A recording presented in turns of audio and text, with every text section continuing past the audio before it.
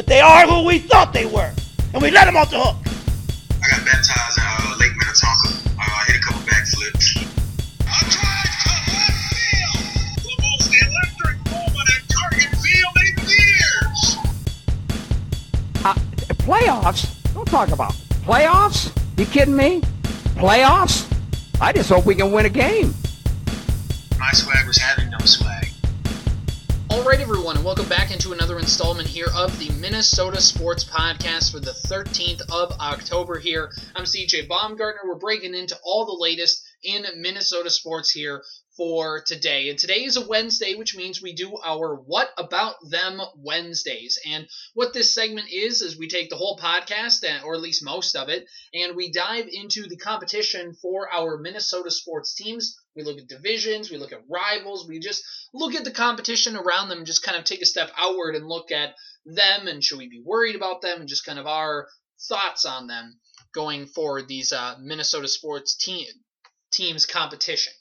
So with that, let's start with the Vikings. Let's dive right here into the NFC North. We're going to be breaking down our thoughts on each of the three NFC North teams that the Vikings are competing against. And let's talk about the team that the Vikings just played, the Detroit Lions. This team is in last place. They're going to finish in last place. They're 0-5 or whatever the record is.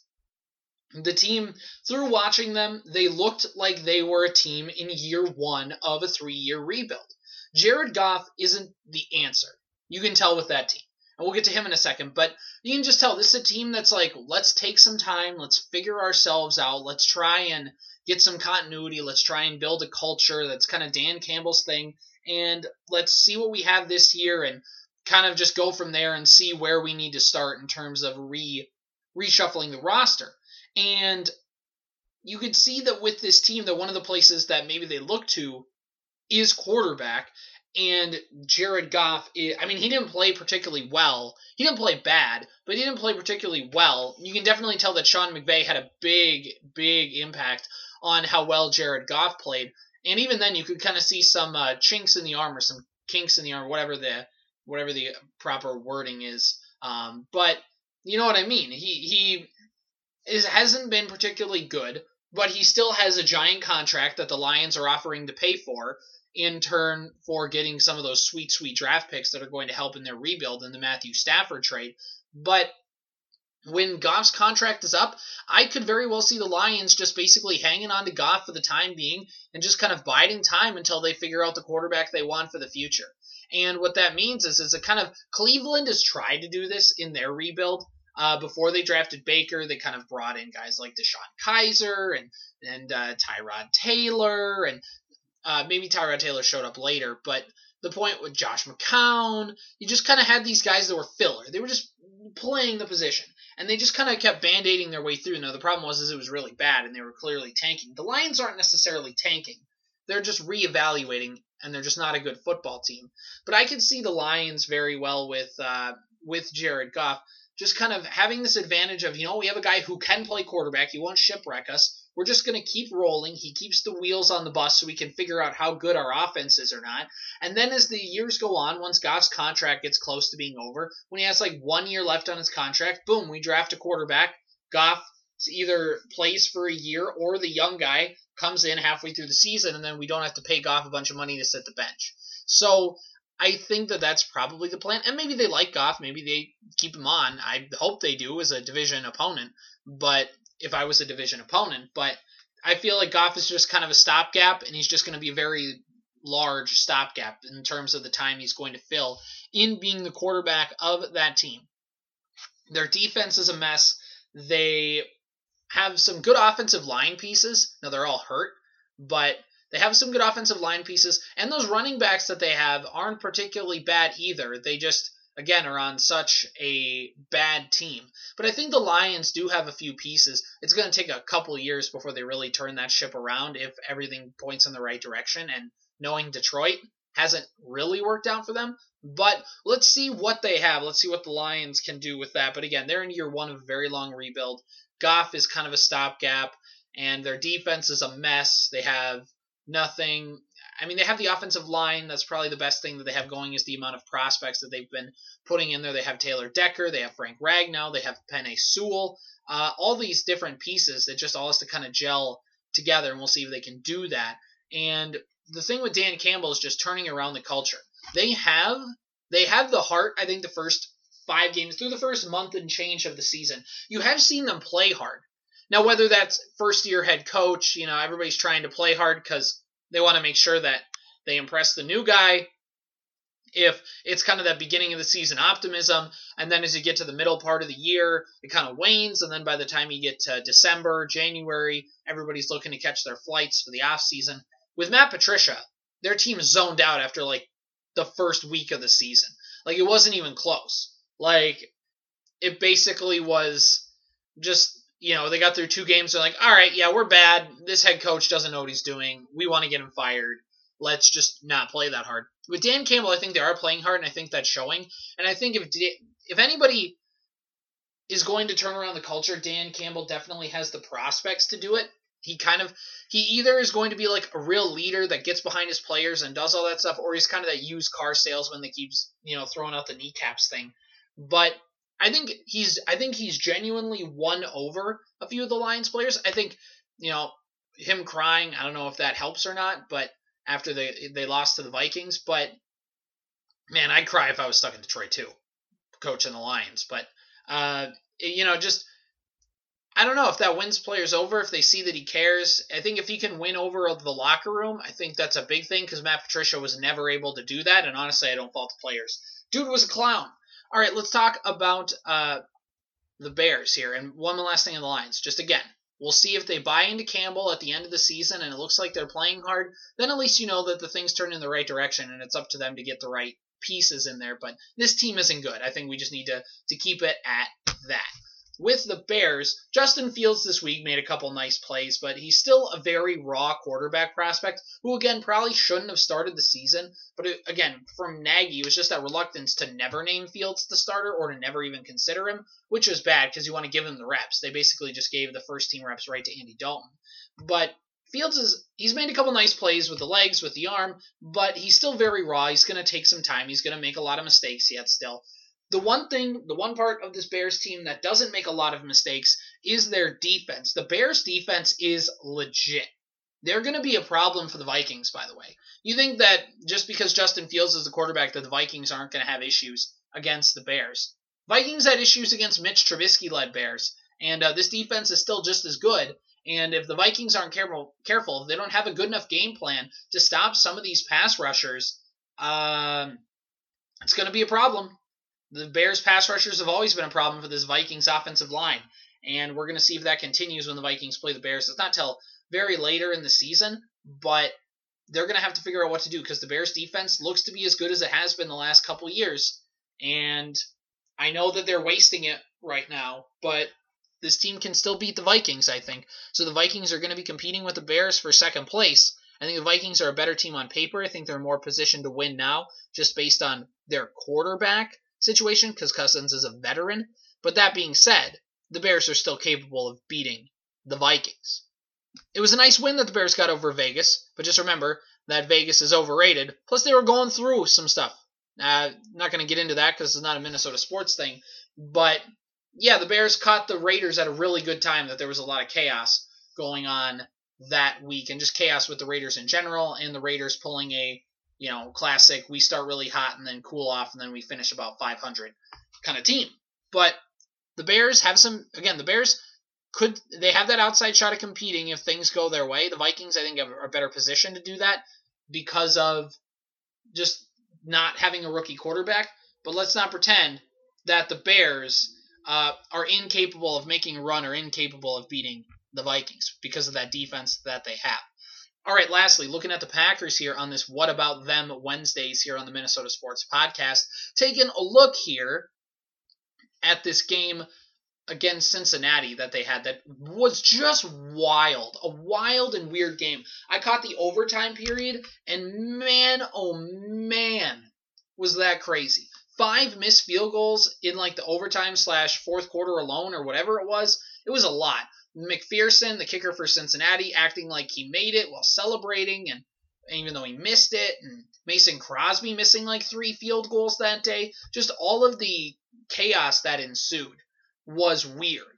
Now, the Packers ended up winning, but there are a couple things that we can take away from that game from a Vikings perspective, is that Mason Crosby, let's look at the kicking game. Remember, the Packers have had Mason Crosby be their kicker forever. And before, you know who was their kicker? Ryan Longwell. And Vikings fans remember he was the last consistent kicker that they had. He was a consistent kicker for the Packers as well.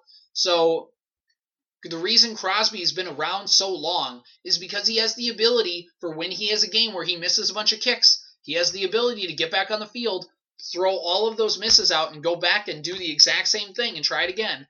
And whether that's a good thing or a bad thing, it kind of depends on the situation. But when you're a kicker like that, having the mental game is 100% more important than almost anything besides just the ability to kick the ball. But like in terms of whether you want accuracy or power or whatever, I don't care.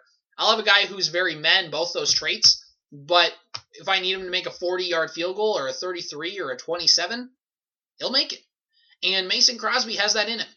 He has that ability to where no matter how bad of a game he's had, he can still go up there and kick like he's been 4 for 4 all day long. And that's something that sets him apart from some of the other kickers. Vinatieri had that same thing. You're just able to throw away all the bad stuff and keep rolling with it, and that's what killed Blair Walsh, is he wasn't able to overcome mentally his mistakes. He just let it fester and build on top of each other and eventually snowball him out of Minnesota and out of Seattle eventually too. And you look at Daniel Carlson, it's the exact same thing with Minnesota. Now he went to Oakland and he was able to turn it around, but it still is a situation where he's just able to, Mason Crosby is able to just compartmentalize and take all those misses and forget about them and go in and just kick. And that's what makes him one of the best kickers in the NFL.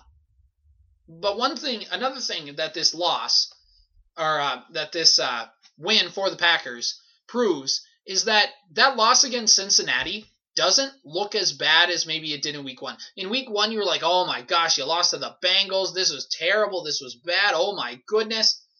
The Bengals, now granted, a lot of their wins haven't been super impressive, and they've had a couple losses, but they're a team that can play. They're not the Bungles of the last couple years. And that's because of Joe Burrow. Joe Burrow is a dude. He is a guy that is going to be a good quarterback. He's going to be one of those guys, maybe not to the level of Andrew Luck, but a guy in that sphere or a guy with that same ability to raise the level of play for his team. The Bengals were a mess without Joe Burrow last season, and now they got some better pieces, and Jamar Chase is really good and all that kind of stuff. But the ability of Joe Burrow as a signal caller to just lead the offense and by extension the team is incredible, and that's great to see for the health of the league and for the health of the Bengals if you care about them. But Joe Burrow is going to be a dang good quarterback in this league if he can stay healthy, and the loss to Cincinnati doesn't look as bad based on the way that how tough they played the Packers. So it doesn't help. The Vikings still should have won that game. It's not really into moral victories, but it just is something to look at and say, at least that loss isn't as bad as it felt at Week 1, as demoralizing as it felt. But still, it's one that you should have had. And I'm not even going to say the refs on that one, because rarely do I think a game really goes down to the refs. I think it's just more on the Vikings shouldn't have been in a position to where Dalvin Cook fumbling could have cost them the game. They should have just outright won it in regulation by being a better football team that day, which they were, and which I still think the Vikings are. I think if the Vikings play the Bengals again, I think the Vikings win. But the Vikings made too many mistakes and shot themselves in the foot, and that's how you allowed Cincinnati to win. But the Packers almost losing to them at home as well shows that they're a tougher matchup than maybe the Vikings realized, or maybe us who follow the Vikings realized. But I still think the Packers are going to win this division. I think that's what comes down to this. The Packers are a flawed team, but they still have Aaron Rodgers as quarterback, and they still play in the NFC North, where, as it looks right now, they are going to just walk to that division title, which sucks to say, and it sucks to see. But yeah, the Packers are doing it. So they're probably going to win this division, and because of how weak it is, they might get a chance at a bye. We'll kind of see. The Rams and Cardinals are playing really well, and the East, it looks like Dallas is going to come out on top, and then Tampa Bay is still lighting the league on fire. So it's going to be interesting to see around the NFL, but the Packers could be in a position, if they have kind of the softer part of the schedule, they can definitely rattle off some wins here throughout the rest of the season, which again isn't fun to say, but it's just how it is. So with that, I want to finish up this What About Them Wednesday part by stepping aside from the What About Them Wednesday for a second here, just to talk about Christian Darrisaw quickly. It might be time to go with Darrisaw. Rashad Hill can't start more than half of a season. I mean, he's just not that kind of player. Rashad Hill is a nice swing tackle. He's a nice backup piece. He's a good guy that if Darrisaw or O'Neal gets hurt, and if Reef got hurt in the past, he was a guy who could come in, step in for a game or two, and be serviceable. He wasn't going to be great. He was obviously going to get, beat by the better guys, but he would be able to hold his own and at least not be a TJ Clemmings revolving door, turnstile, whatever replacement word you want to use. But Rashad Hill isn't meant to start a whole season. He's not meant to be a long-term starter, and that's the thing with quarterbacks, too. There are some quarterbacks, Case Keenum and some of the other guys in that category who, for a few game stretches, can play for you. They can hold the fort down. But if you're expecting him to start a whole season, good luck. And I think that's kind of the same case with Rashad Hill. And the Vikings never planned on Rashad Hill starting this whole season. I think the plan was always going to be let Rashad Hill start, and then maybe by the bye week, about this time of the season, or maybe a little bit before, start to work in Darrisaw and start to figure things out with him. But he's been injured. He hasn't been able to be on the field a lot. He didn't play a single snap of preseason, didn't play a lot in training camp because of injuries. He finally kind of was working his way back. He got a few snaps in on Sunday. He didn't look half bad, by the way. He was able to hold his own. He was on a touchdown scoring drive. He was the left tackle for that one. And I think the biggest thing that showed is Darrisaw went in for a snap, and then Rashad Hill came back in. And again, this is anecdotal data. I can't sit here and tell you X and Y and PFF or whatever. But the very next play, Kirk Cousins gets sacked, and who do you see? But you see Rashad Hill on the ground, like his face in the turf, and Kirk Cousins getting sacked by a Lions pass rusher.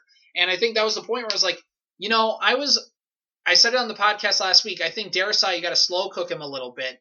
But I think now, after watching that and after seeing how the Vikings handled him, I think that kind of mix him in a little bit and slowly ramp him up. I think that's a good strategy. I think, one, it means less snaps that Rashad Hill is on the field. And two, you don't box yourself in to where you start Darrisaw, and then if he struggles, you feel like you have to go back to Hill and ruin his confidence or whatnot. That you just kind of keep Rashad Hill there. You swap in Darrisaw every other drive or something like that, or give him in a few plays. And then once you feel Darrisaw is ready to start, you don't have to start him early. You just start him when you feel comfortable. And if you start a game and Darrisaw struggles, then you just slowly fade him out, put Rashad Hill in, lower his snaps a little bit, and then just say, hey, we just want you to work on X and Y, focus on that in practice this week. You can kind of slow cook that a little bit. And I think that if the Vikings are going to do that, which if they're going to continue what they did last week, it looks like that's the plan. I think that that's actually pretty smart. I think that's the way that you should handle it. Now, again, the best laid plans often go awry, so who knows if that's how it actually works. With the Vikings' luck, Rashad Hill probably gets injured, and Darrisaw has to come in and play a bunch, and it'll just kind of be a trial by fire like it was for Brian O'Neill, but we'll have to see. I just think that that's the way to go, is just to slowly work him in and to slowly get him those snaps. Because again, there's two kinds of in shape. We talked about it with Anthony Barr last week as a linebacker, but it's true as a left tackle as well. There's two kinds of in shape. There's being in shape, and then there's being in football shape. Christian Darrisaw is in shape. I don't think that's a problem. I think he's not in game shape, going at game speed, going against NFL defenders, not just NFL defenders. But remember, Darrisaw was working in with the twos when he was in there. Going against starting caliber defensive linemen, and especially with a stretch coming up where you have the Ravens, the Chargers. I mean, you have the Bosa. You have to play both Bosas at some point in the season. And you best think that they're going to try and pick on the rookie left tackle. So it'll be interesting to see what they do with Darrisaw, but to get him in that game shape is important more than just being in shape and getting him used to that. All right, let's talk here about the Minnesota Twins as we work into our discussion on this What About Them Wednesdays. And I just want to talk quickly about this with the What About Them Wednesdays.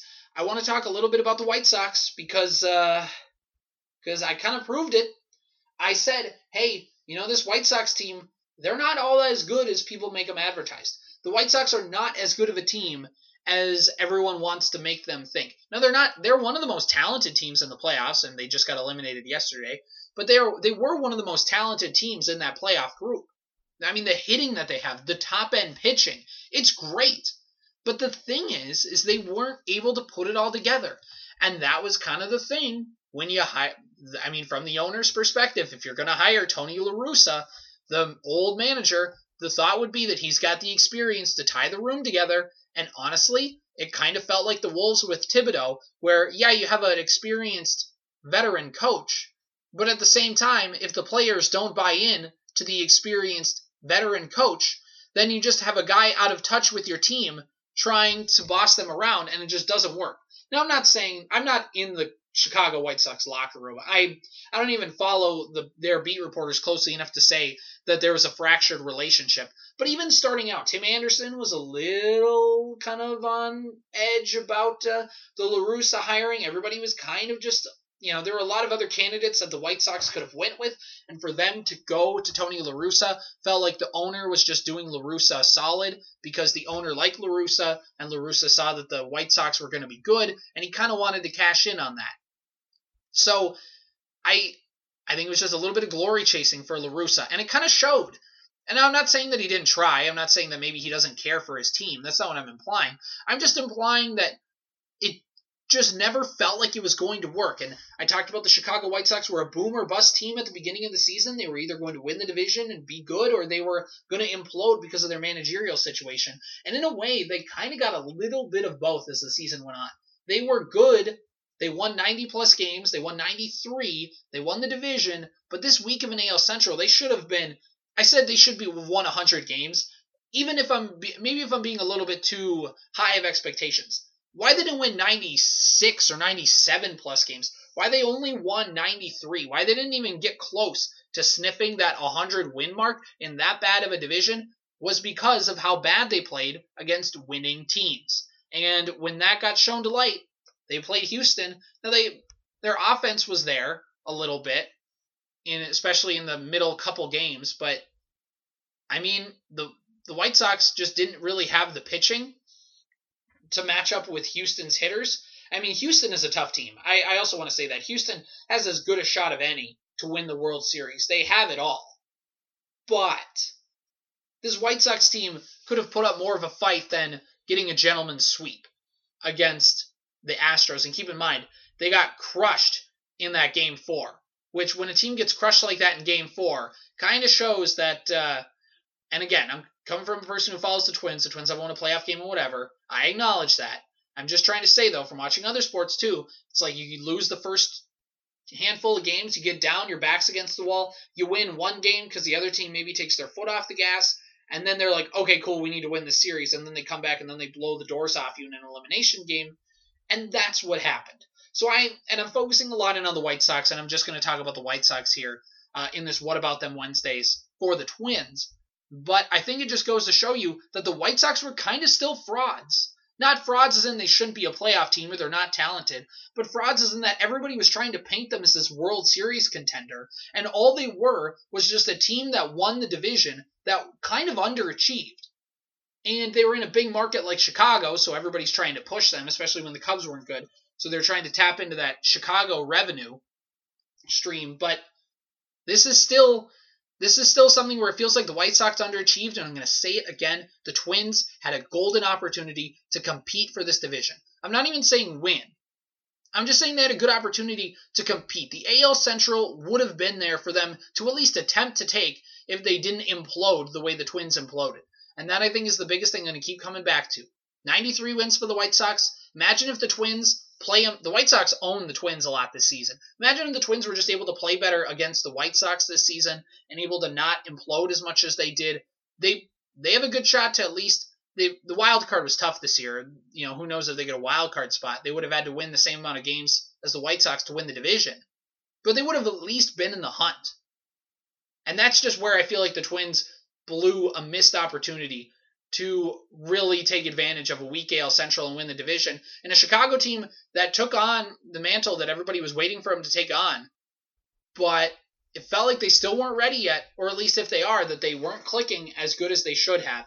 And that'll be interesting to see. The White Sox, I'm sure, are going to try and add another piece in free agency. I'm sure the checkbook is going to be open for the Reinsdorf family, but it's still going to be interesting to see what the White Sox do, because they're going to come in as favorites to win the division next year, and rightfully so. But if the Twins are serious about competing, they have a chance. Them and Detroit, we talked about Detroit kind of on the rise a little bit here. But again, the Twins still have a lot of veteran players. They still have Polanco, they still have Donaldson, they still have Sano, they still have Garver, they still have Buxton, Kepler. They still have a lot of these pieces from the playoff runs they just had a couple years ago. They don't have as, especially if they trade Buxton, they won't have Buxton, Barrios, kind of Cruz, all that kind of stuff. But there still is a lot of pieces to compete next season, and the division isn't exactly the White Sox running away. It's just the White Sox to lose. So that's an interesting thing to look at for the Twins and for the rest of this season, or for the rest of the offseason and into next season. The AL Central is still up for grabs, and the Twins would be, unless the Twins are playing for 2023, the Twins should think that they have a shot to compete at the division this year, as long as they just avoid all the mistakes that made them implode last season, especially with the pitching staff. But again, Chicago was a paper tiger. I said it the last couple of weeks on the podcast, and I'm proven right by the way that they got handled by Houston in the ALDS. They didn't get manhandled as bad as I thought, but they still got down 0-2, squeaked out a Game 3 win, and then got the doors beaten off of them 10-1 in Game 4. Anyway, that means that the ALCS is Astros and Red Sox, which means that I will not be particularly over the top to cheer for either team, because the Astros are cheaters. The Red Sox have already won too much lately, and also, I don't really care. These are two of the top 4 markets in baseball, or 2 of the top 5 markets. Don't care about these big market teams. I guess go Braves. So, that's our baseball perspective. Looking now into the Minnesota Wild here, and I'm going to say, just going to look at the Stars for this one, the Dallas Stars, and the one thing that the Stars team, they're going to be good. They're going to compete for the playoffs. They made the Cup a couple of years ago during the bubble, or whatever you want to call it. But the biggest, most intriguing part of the Stars, other than the rivalry that obviously comes from Minnesota, from the Stars used to be in Minnesota and all that kind of stuff, the new rivalry, the new wrinkle to this rivalry is going to be Ryan Suter is coming for blood. He is coming for Minnesota. He picked the Stars because, 1, they're a rival, and 2, because they're a rival, they're going to play against the Wild a lot. And you can bet that Ryan Suter is licking his chops at the opportunity to take it out on the Wild. And not necessarily at certain players. It's not like he has beef with Kaprizov or Spurgeon or whatever. Maybe he does, I don't know. But there's no proof that shows that he has beef with any of that. But he has beef with Bill Guerin, the GM, maybe Dean Evison, but mainly the Wild organization as a whole, just for cutting him, and just kind of the way that things were changing and the way that they handled Parisi's, the end of Parisi's tenure. So I think that there's a lot of things that Suter was upset about. He was very vocal about him, which is part of the reason why the Wild were willing to cut bait with him as well. Even though Suter was still a productive player, by the way. Suter is still going to contribute to the Stars team, and they're still going to be pretty good. Suter made contributions for the Wild, and if he wasn't so close with Parisi, they signed the contracts on the same day, but if he wasn't so close, if that relationship wasn't so close to the point of when he felt like Parisi was done dirty, he let everybody know about it, there was no way that you were going to be able to keep him on this team when Bill Guerin is a big culture guy, and we're going to talk about that in a second here, but Bill Guerin is a big culture guy, and having a guy who is going to constantly bash the organization in the locker room, and also a guy who might have, and again, I don't have any proof to substantiate this, but based on these reports, might have been one of those guys that when the Wild, over the last 8 years, had kind of those mid-season implosions where it felt like everything was falling apart, and the locker room infighting and everything, maybe it might have been part of that problem, and might have been part of the reason why Bill Guerin is trying to clean house. And he's trying to rebuild the culture, is Guerin. And here's the thing why it's so... culture kind of gets overrated a little bit in sports. I think sometimes people make a big deal about culture and winning culture and rah, rah, rah, and the slogans and, Minnesota with PJ Fleck, rode the boat, yada, yada, yada. And I say it a lot of times, if you look at a high school program or you look at a college program or a sports thing, talked about it with the Lions. Dan Campbell has to try and change the culture in Detroit. And I think the culture is important. It's not the most important thing. Having a lot of talent is important, and having good coaching staff to make the most out of whatever talent you have is also important. But let's not pretend. I think we overvalue culture sometimes when we talk about it, especially in the sports media sphere. But let's not pretend that culture is meaningless. Let's not pretend that culture doesn't have a value, because let's be honest, if the Wild even had just a decent culture, they'd probably win more than one playoff series in the Parise-Suter era. The problem is the culture in those locker rooms was so bad that they would have these implosions. They would just have the infighting, and they would just never feel right. The culture in the Jimmy Butler era in Minnesota is what tanked more than anything. It wasn't Cat being soft. It wasn't Wiggins not being good. It was just that the culture was set up to fail, because the culture was to put Jimmy in this leadership position that he was not meant to be in, and Tibbs not being a good enough leader to be able to manage all of the infighting. And Bill Guerin knows culture is important. Now, he's won Stanley Cups, by the way, as a player, as an executive. He's, I believe, as a coach, but I know for sure as a player and as an executive, he knows what it takes to win cups. He knows what it takes. He knows what the locker room needs to be. He knows what it does. And as somebody who's played high school sports, so that was my highest level in some amateur town ball here and there. But winning teams have good cultures, by the way. Most of the winning teams and the consistently good teams, they have good cultures. Now, it doesn't mean that they're all best friends. It just means that they all get along and they all can work together. There's no infighting. And people who, whether you have a job or whether you don't, when you go to work, your workplace culture isn't the be-all, end-all, but it does matter a lot. And I think that that's what Guerin knows. He knows that to win, you have to be close with each other. You have to have each other's back. And hockey is one of those sports where the traditional sports wisdom plays out better than most other sports. And to have the camaraderie between the guys, it's a long 82-game season. And so the point is the Wild have been in Duluth the last couple days, and they've just been spending days on the ice, like just kind of some easygoing skate practices and spending time along the North Shore, doing all that kind of stuff. And I totally understand why. You get out of the cities, first of all. Duluth is only a 2.5-hour drive up there.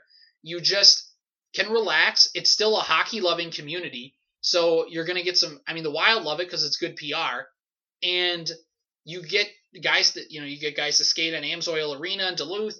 You go up the shore, you play golf, you do whatever. You just kind of relax and enjoy your time.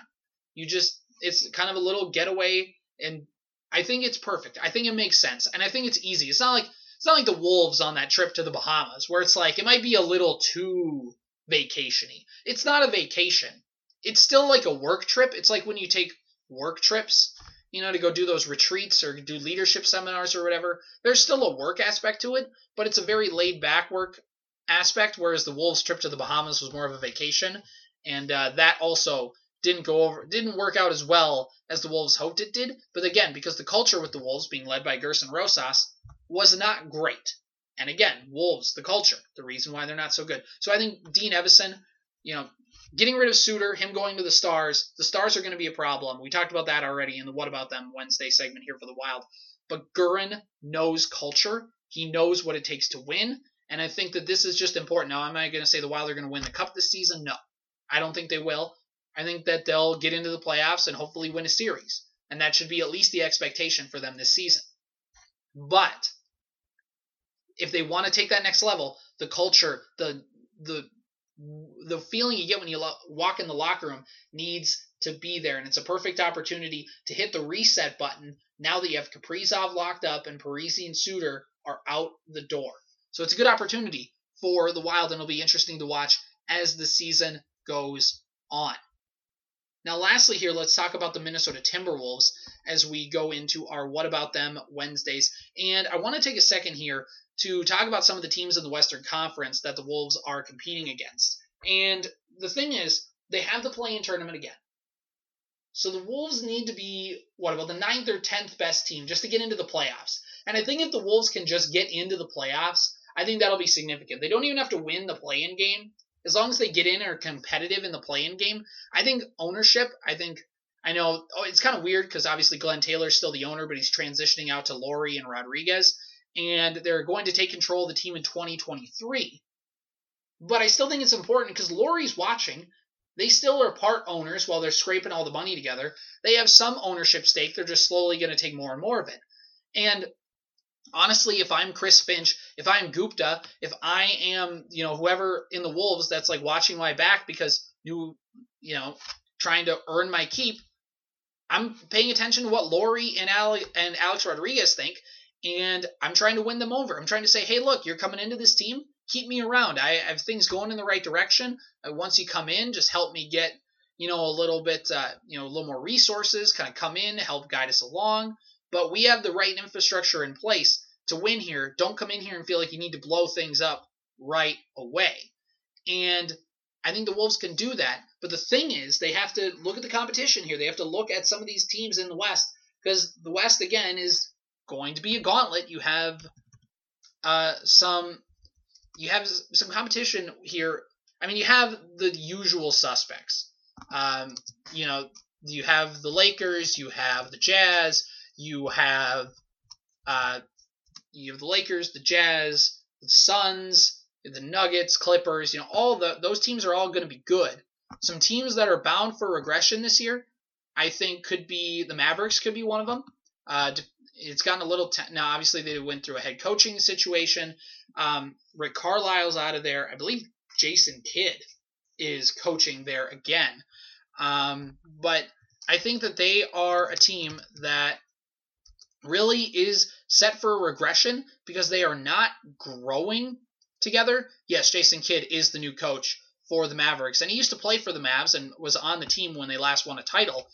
But I think it could be a struggle period for them. I think they really could struggle, especially because the Porzingis-Doncic relationship hasn't been what Mark Cuban wanted it to be. So it's going to be really interesting to see how that is going forward. When you look at the Trailblazers, they're also going through a coaching change. They're really trying to get Damian Lillard to stay, and I think that's this whole season is just trying to convince him to be here long term and to keep building with him. Now they brought in Chauncey Billups to coach the team. We'll see how that works out. I'm not convinced Chauncey's going to be a good head coach right away. If he is, hats off to him. I'm not saying he can't. I'm saying he doesn't really have a ton of past experience, at least to my knowledge. So it's just going to be one of those things where he kind of has to grow into the position a little bit. Not saying he can't, just saying it's going to be a little bit tougher for him coming into that situation. So again, Chauncey Billups walking into a tense situation, trying to keep Damian Lillard happy while also trying to navigate being an NBA head coach. Then you look at a team like the Grizzlies. They're a team that's probably more on the ascendancy with Ja Morant, continuing to get better and all that kind of stuff. Jarrett Culver, former Minnesota Timberwolf, is also on that team. But I think the Grizzlies, they're a team that hover just a little bit above 500. I think could be ripe for the picking if the Wolves wanted to make a play at them in terms of jumping them in the standings. I think they're a team that has that possibility. The Warriors, I think, are going to be better. James Wiseman is going to be in year 2. Everybody's healthy now. You have Draymond Green coming back, Steph Curry, but more importantly, Klay Thompson is going to be healthy, and he has been missing since the 2019 season. So to get him back, to get Klay Thompson back is going to be the most important thing for the Warriors, and I think could propel them back into conversation in the NBA, in the Western Conference race, I should say. I don't know if it's going to push them into title contenders, but they definitely are going to be back up there and more towards that 5 to 3 seed range if they all get healthy. The San Antonio Spurs are a team ripe for the picking, though. They are a team that was below 500. They probably didn't deserve to make the playoffs last year. Again, they were not good. They were the 10 seed. They are not really expected to be much better. So I think that the Wolves really can step in. The Spurs are probably going to go into a soft rebuild here. So unless Popovich just wants to keep competing. But the Timberwolves have a chance to jump the Spurs. They also have a chance to jump the Kings. The Kings are 31-41.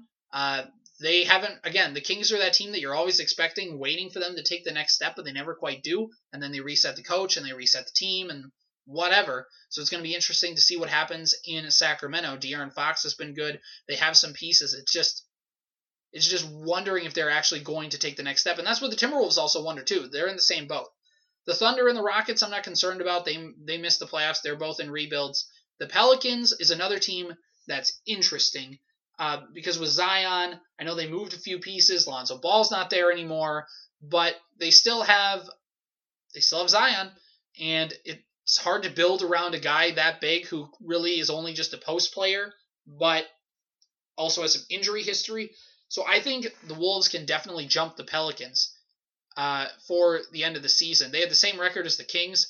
I think if the Wolves play as well as they're expected to, they have the possibility. Again, I'm not going to say it's a for sure thing, because again, I will not trust the Minnesota Timberwolves until they actually prove that they are a capable NBA franchise, until I actually see them winning enough games to get into the playoffs, until I actually see that they're on that path.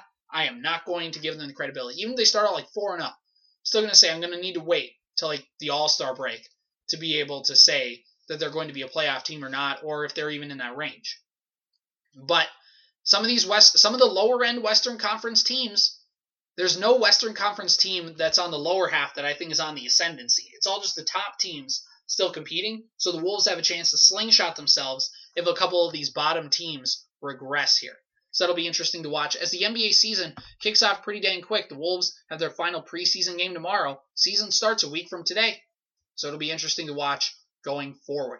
All right, that's going to do it for us here on the Minnesota Sports Podcast. This has been a What About Them Wednesdays portion of the podcast. We'll be back more tomorrow. We'll see you then. Thanks for listening to the Minnesota Sports Podcast. You can find us on Spotify and Apple Podcasts. Be sure to leave a 5-star review and share the podcast on social media to help spread the word.